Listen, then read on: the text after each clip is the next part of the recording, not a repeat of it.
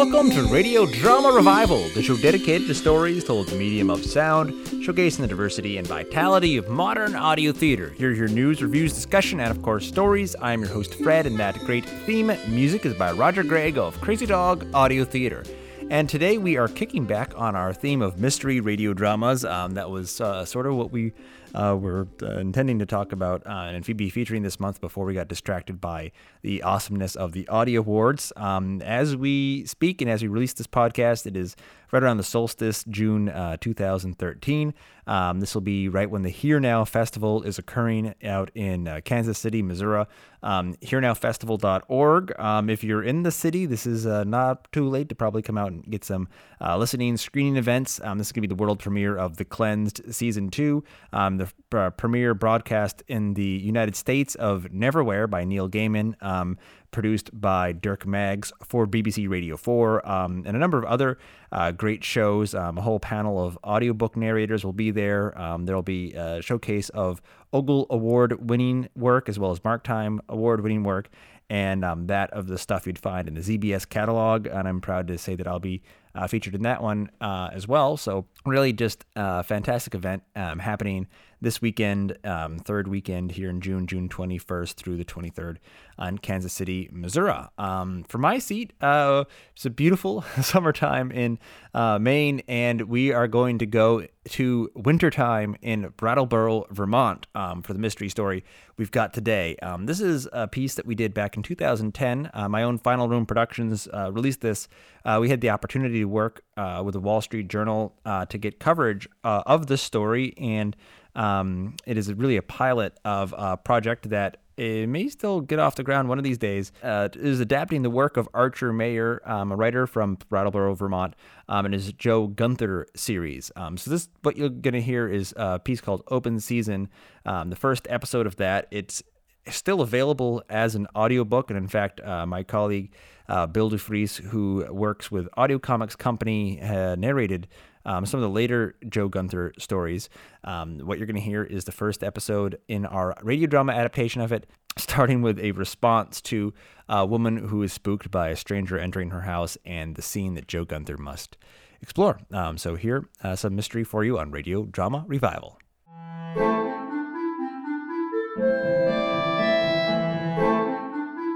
Final Room Productions presents a Vermont audio drama podcasting production, Open Season, Episode 1 by Archer Mayer.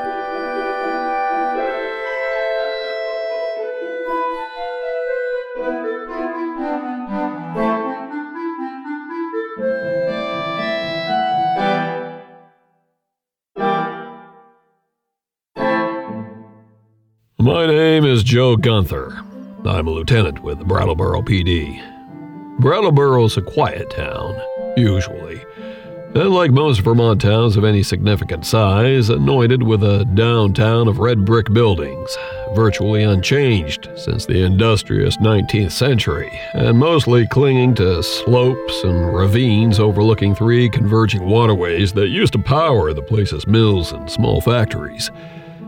There's the usual suburban sprawl to the north and south, and the obligatory seedy neighborhood or two, like most towns. But usually what we handle is break-ins, domestic disputes, car crashes, that sort of thing. We don't get too many killings in a town this size. In fact, the last one had been 3 years ago, until I got the call tonight. Which is how I found myself in a cruiser in a snowstorm the week after Christmas, riding with a patrol officer who had just moved up from Florida and was afraid of going more than 15 miles an hour in the snow. Slippery? I think so. But you probably wouldn't. I haven't gotten used to this stuff yet. Yeah, floor it a little when you get to the foot of the hill. It'll give you more traction. Sure. Come on. Don't worry, we're not in a hurry anyways. From what I hear, everyone who's going to die is already dead. So I heard. What did she use? A shotgun. Messy. Yeah. You have a good Christmas, Lieutenant? Not bad. Yeah, me too.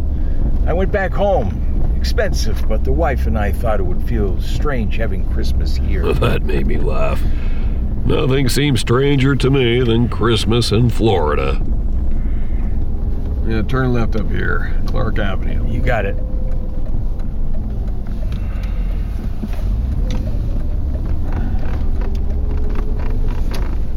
Yeah. Thanks for the ride, Ron. Anytime, Lieutenant. Have a good evening. Yeah, I'll do my best. I found myself before a dilapidated house, sway-backed and peeling. It was 2:48 a.m. The day, despite the darkness, had begun. Hey, it's Dan, the newspaper man. All on the trail? Yeah, I just turned on the scanner. What happened? You tell me. I was asleep 10 minutes ago. Can I tag along? Nope. Morning, Paul.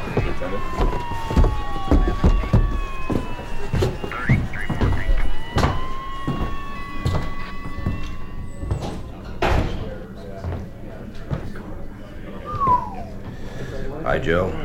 Sorry to get you out of bed. That's okay. What happened? Old lady kept getting obscene phone calls over the last few days.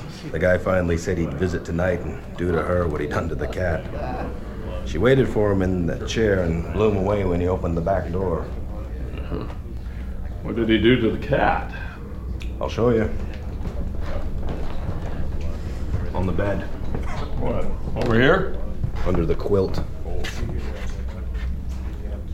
Oh, Christ, George, you could have told me. Gross, huh? Like weird. Who slices up a cat like that? Someone who needs therapy. Anyone call the state's attorney? Do unto him like I did unto you. Spare me. Spare him too. He doesn't have my sense of humor. Ugh, it's JP here. Yeah, I recalled the SA. You should be out here by now. JP's out back taking pictures. Did you respond first? About 2:20. She called it in herself. Neighbors claim they didn't hear a thing. That's the bull, of course. She let loose with both barrels at once. Must have made the whole block jump. Who's the body? Don't know. Haven't searched him yet. To be honest, I didn't get too close. Makes the cat look good. And, where's the woman? In the kitchen. Paramedics with her. She all right? Yeah, a little shaky. Okay, well, I'll see her last. All right, let me show you the scene.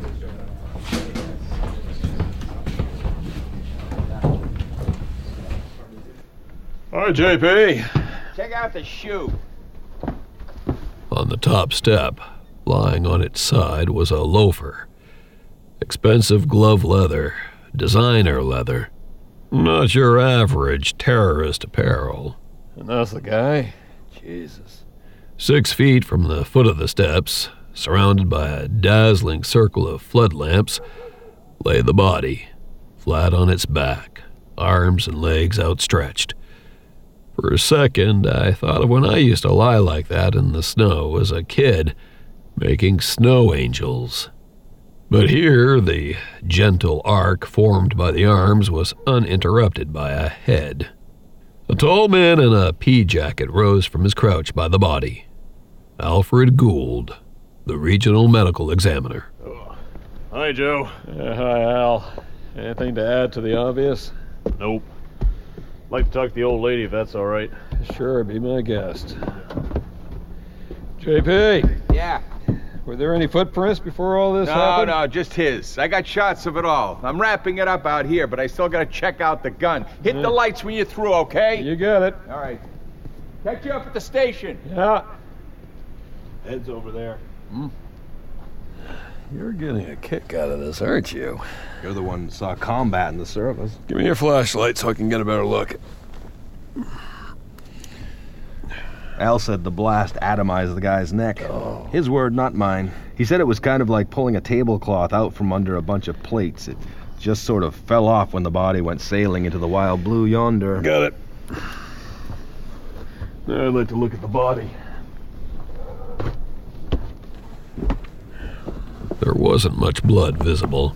The ragged chunk between the man's shoulders lay at the edge of a small black hole of melted snow. The whole thing had an almost tidy air about it. I realized then I was probably standing over an aquifer of blood spread out between the snow and the earth below. Whoever this had been, he was no pauper. The blood-spattered scarf was cashmere. The long coat, camel hair. The pants, fine wool. Layer by layer, his clothes never dropped below $50 per item. Inside his jacket was a fine leather wallet, which had, besides the usual documents, 10 crisp $100 bills. I pulled out his driver's license. James Phillips, Orchard Heights.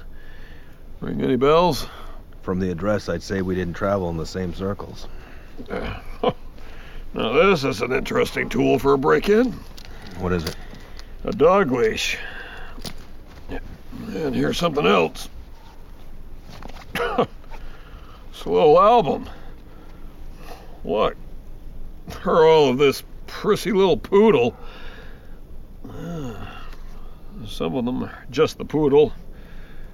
A couple look like this guy and the poodle, and this must be their house. And his wife. She doesn't look happy to be there. Weird. You ever have an album of your pet in your wallet? Yeah. I wonder what our Mr. Phillips was up to. What's the old lady's name? Thelma Wrights. Thelma Wrights. Let's see what she has to say.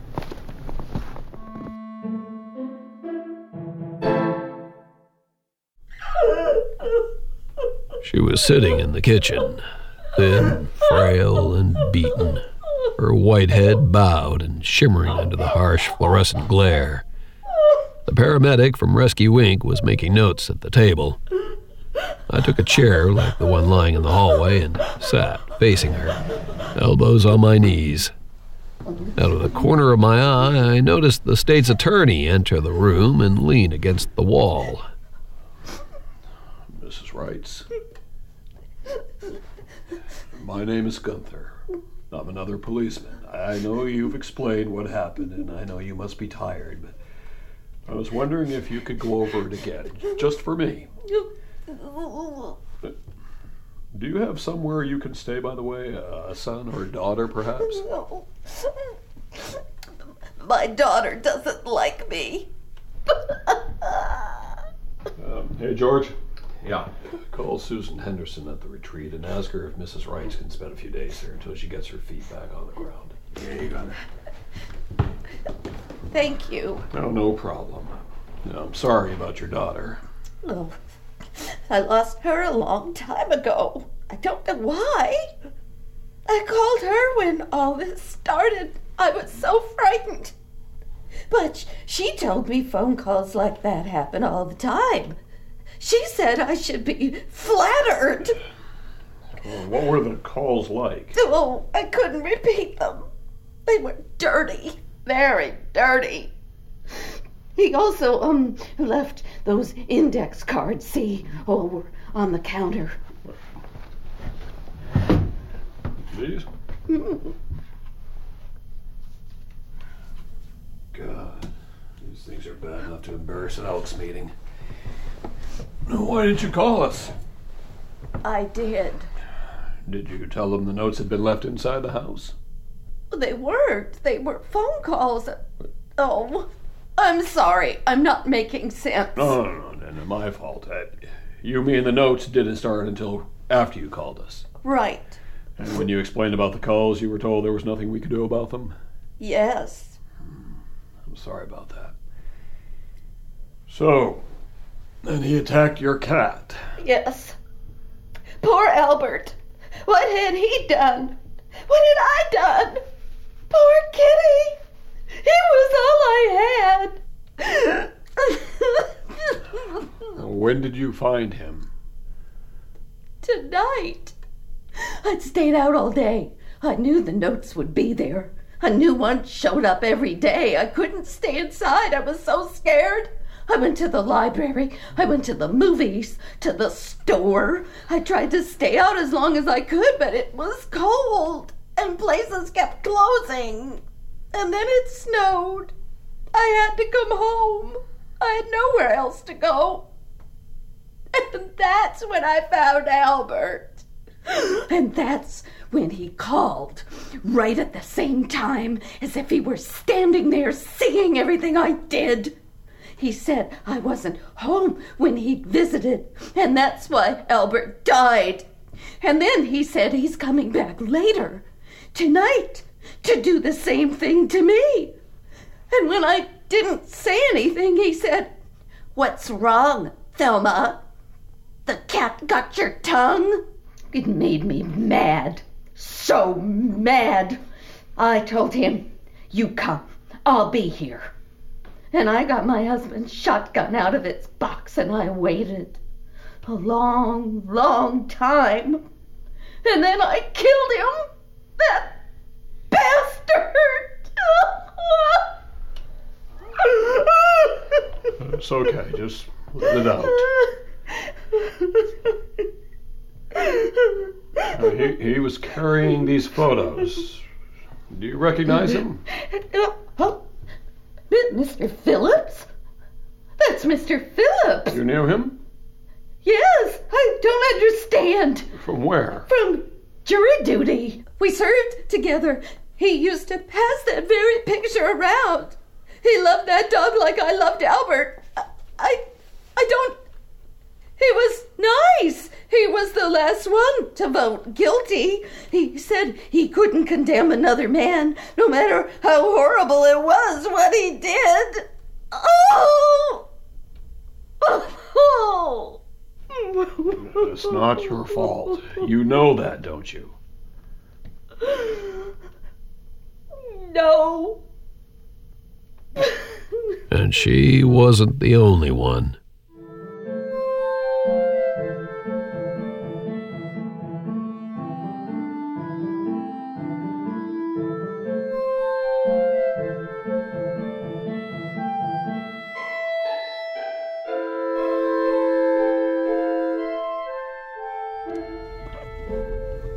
Orchard Heights is an exclusive developer's dream come true. Once a farmer's rolling field off Orchard Street west of Brattleboro, it sits high enough to afford a view and to overlook, but not actually see, Interstate 91, which cuts between it and downtown. The field consists of 5 low hills, each crowned with a ranch-style house perched above a narrow, winding street, with token trees planted tastefully here and there. The effect is so carefully manicured that even the mountains, the snow, and the distant woods look artificial, as if some low-key, expensive Hollywood set were awaiting the arrival of the camera crew. I turned off Orchard Street into the Heights. I didn't need to check the house number. I recognized it from the photo in Mr. Phillips's puppy album. It would have been hard to miss in any event. It was the only one lit up like a bonfire, complete with strings of Christmas lights. A tan brick, one-story affair with columns in front and a carport on the side, as unique to Vermont as to Pasadena, California.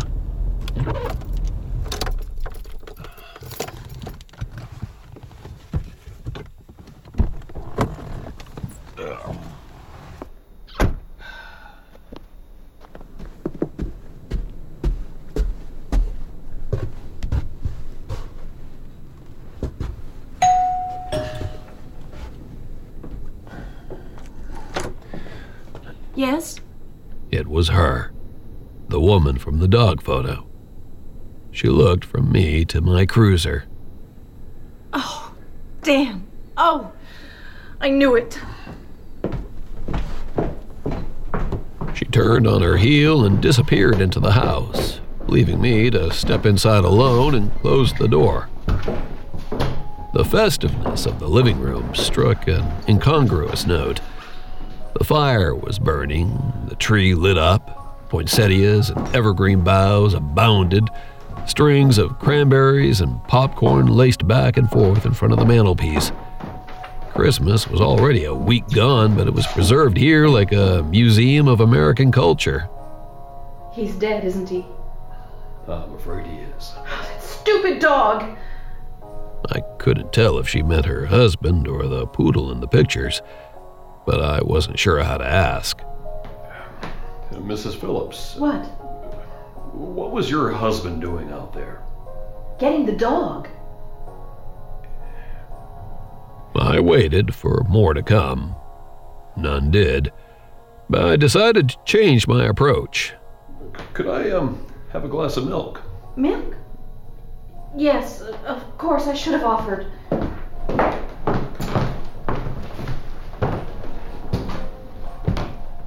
It was a dazzling kitchen. Industrial-grade appliances, every pot and pan with a copper bottom or a French-made high-gloss paint job. Knives worthy of a Swiss packing plant gleamed along magnetic wall strips. Yards of thick, unscratched cutting board counter space stretched in all directions. If the living room was family circle, we were now in gourmet magazine. By chance, I'd hit upon the perfect therapy for her, and I wasn't about to screw up what dumb luck had delivered. But I was starting to regret I hadn't ordered breakfast. Mrs. Phillips. No, it will be just a moment. I watched as she butchered a lemon with a butter knife, overflowed a carafe of milk, and loaded up a tray without any of it, which she then carried 3 feet and almost dropped before me. Sugar? No, thank you. Just the milk. Oh, of course, how silly, I forgot. Do you feel you can talk a little? Yes. I'm sorry about the mess. Don't worry. You should see where I usually go for breakfast. Why was your husband out there tonight? He went to pay the ransom for our dog, Junior. Jamie was very attached to him. He even carried around pictures. I saw those. How long had the dog been missing? Several days. Long enough to make Jamie really frantic. It was my fault, I guess. He didn't say that, but it wouldn't have happened with him. What wouldn't? Junior wouldn't have been stolen. Oh. Jamie always took him for walks, on a leash. It always seemed so stupid to me. I mean, we're almost out in the country. I used to just let him out when Jamie wasn't around and call for him after he'd done his business. He always came back. Well, when he didn't the last time, I had to tell Jamie what I'd been doing. Was he upset? He was stunned. Not angry with me, though. He never was. But that dog was like... We don't have children. And Jamie didn't have any by his first wife. We haven't been married very long, just 4 years. And the kidnapper called? Yes. Yesterday. He told Jamie to deliver $1,000 to a certain address or he'd kill Junior. Was there anything more specific about these instructions? A time to go, or a certain door to be used, or some special clothing Jamie should wear? I don't remember the address, but he had to go to the back door at 2 a.m. and just walk in. He wasn't supposed to knock. There was no mention of clothing. The $1,000 didn't have to be in mixed bills or old currency or anything like that? No. How did he die? He was shot. The house he went to belonged to an old lady who had been terrorized by threatening phone calls. She fired before she even saw him. Don't tell me he went to the wrong house. No, I'm afraid he didn't. Well, then what are you saying? What happened? My guess is that the old lady was used to kill your husband. I can't say for sure, though. Like I told you, it's only a guess. This just happened. I'll need some more time to nail it down, but you asked, so I told you. I would appreciate your not sharing that with anyone, all right? Oh, of course not. Did Jamie ever mention the name Thelma Wrights? Is that the woman who shot him? Yes. He may have. I don't remember it. They served on a jury together? Oh, no. That was the worst experience of his life. He couldn't sleep. He almost stopped eating. He had to be treated for stomach troubles. I thought he was getting an ulcer. That trial nearly did him in. What trial was it? You don't know? The Kimberly Harris murder. Oh, my God. I heard about that case until I was blue in the face. Every single thing he heard in that courtroom he brought home to me. He went over it again and again as if he were judge and jury wrapped into one. I remember Thelma. He never told me her last name. I never thought I'd forget any of them. She was the one he accused of going with the crowd, of not having a mind of her own. First, he persuaded her to vote his way, and then when the majority voted against him, she switched without a second thought. For months after the trial, it was all he could talk about. You mean Thelma? No, all of it. Thelma was just a piece. He didn't have it in for her. He pitied her. He said she'd been following men's orders for so many years that she was totally incapable of original thought. It was just the whole thing. And the guilt. Guilt? Well, he voted with the majority, too, in the end, didn't he? He caved in just like Thelma, after all that anguish. He hated himself for it. He said he should have stuck by his guns and caused a mistrial, or whatever it's called, when the jury can't make up its mind. Was this trial still an obsession with him? No, you didn't know, Jamie. I guess it used to be, but that word isn't right. It's too negative for him. I mean, the trial was a negative thing, but that was the exception. Jamie went from enthusiasm to enthusiasm. Even the trial was kind of like that. He got totally involved in things, to where you'd think he was becoming a little nutty, and then he'd focus on something else. Most of the time they were harmless enough. The dog, this kitchen, Christmases were big. I think even I was one of them. All of them, or I should say all of us, were possessions. We weren't discarded after our time. He treated me at least as well as he treated Junior, and that's saying a lot. But we just weren't the latest acquisitions. Jamie gave his love to me and to Junior and to building projects and even to that dumb trial. If things had turned out the way he wanted, he'd have turned the hearts of every person on that jury, just like Henry Fonda did in 12 Angry Men. The fact that he couldn't do it really bothered him a lot. He ended up betraying his own convictions. Why didn't he force a mistrial? He was a social creature. If he couldn't change someone's mind after a good argument, he'd quit. And he wouldn't bear a grudge. A man's future hung on that good argument. Was the man innocent? A good point. I suppose not.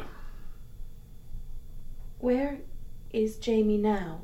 He's been taken to Burlington for an autopsy. They have to do that by law. They'll bring him back probably by the end of the day or tomorrow at the latest. Will I be able to see him? Yes. In fact, someone will want you to, just to make sure. Mrs. Phillips, he was pretty badly hit. His face is okay, but I think you should realize that you won't be seeing someone who just looks asleep. It's not like the movies. Of course. Did you tell me your name?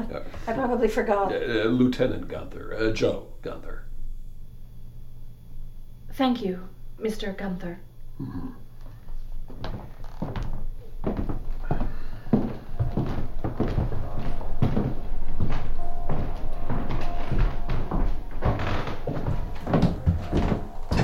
Mrs. Phillips, is there someone I can call to come stay with you? Even someone from the police department, just for a while? You might want somebody to talk to. About the weather, if nothing else. Thank you, Lieutenant. I'll be fine. There are people I can call if I need them. Okay. Well, good luck, Mrs. Phillips.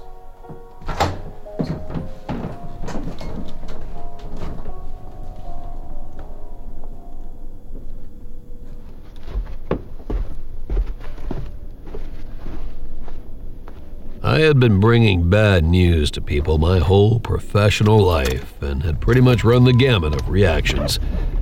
Mrs. Phillips was a standout. Jamie Phillips had been a wise and lucky man to have made her one of his enthusiasms.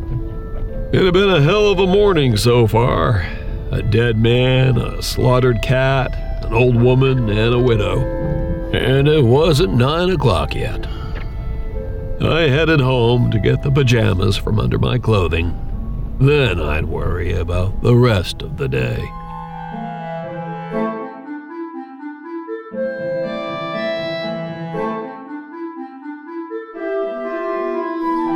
Open Season was written by Archer Mayer and adapted for audio by Fred Greenhalgh. The novel Open Season is available in print from AM Press.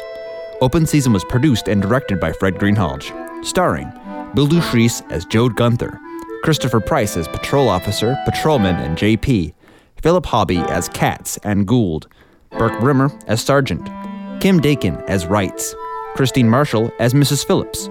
Field recording by Randall Farr. Original score by James Monroe. Holiday music by Kevin MacLeod.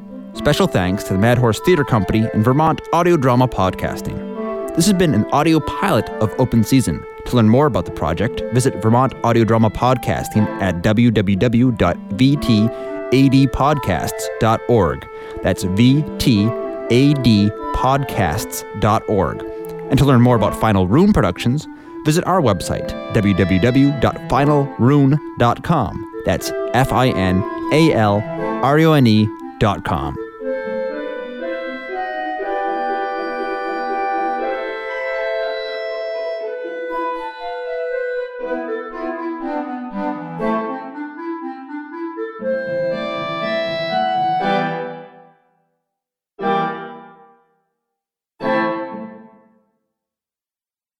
All right, that was the 2010 Final Rune production of Joe Gunther's Open Season, Episode 1, finalrune.com.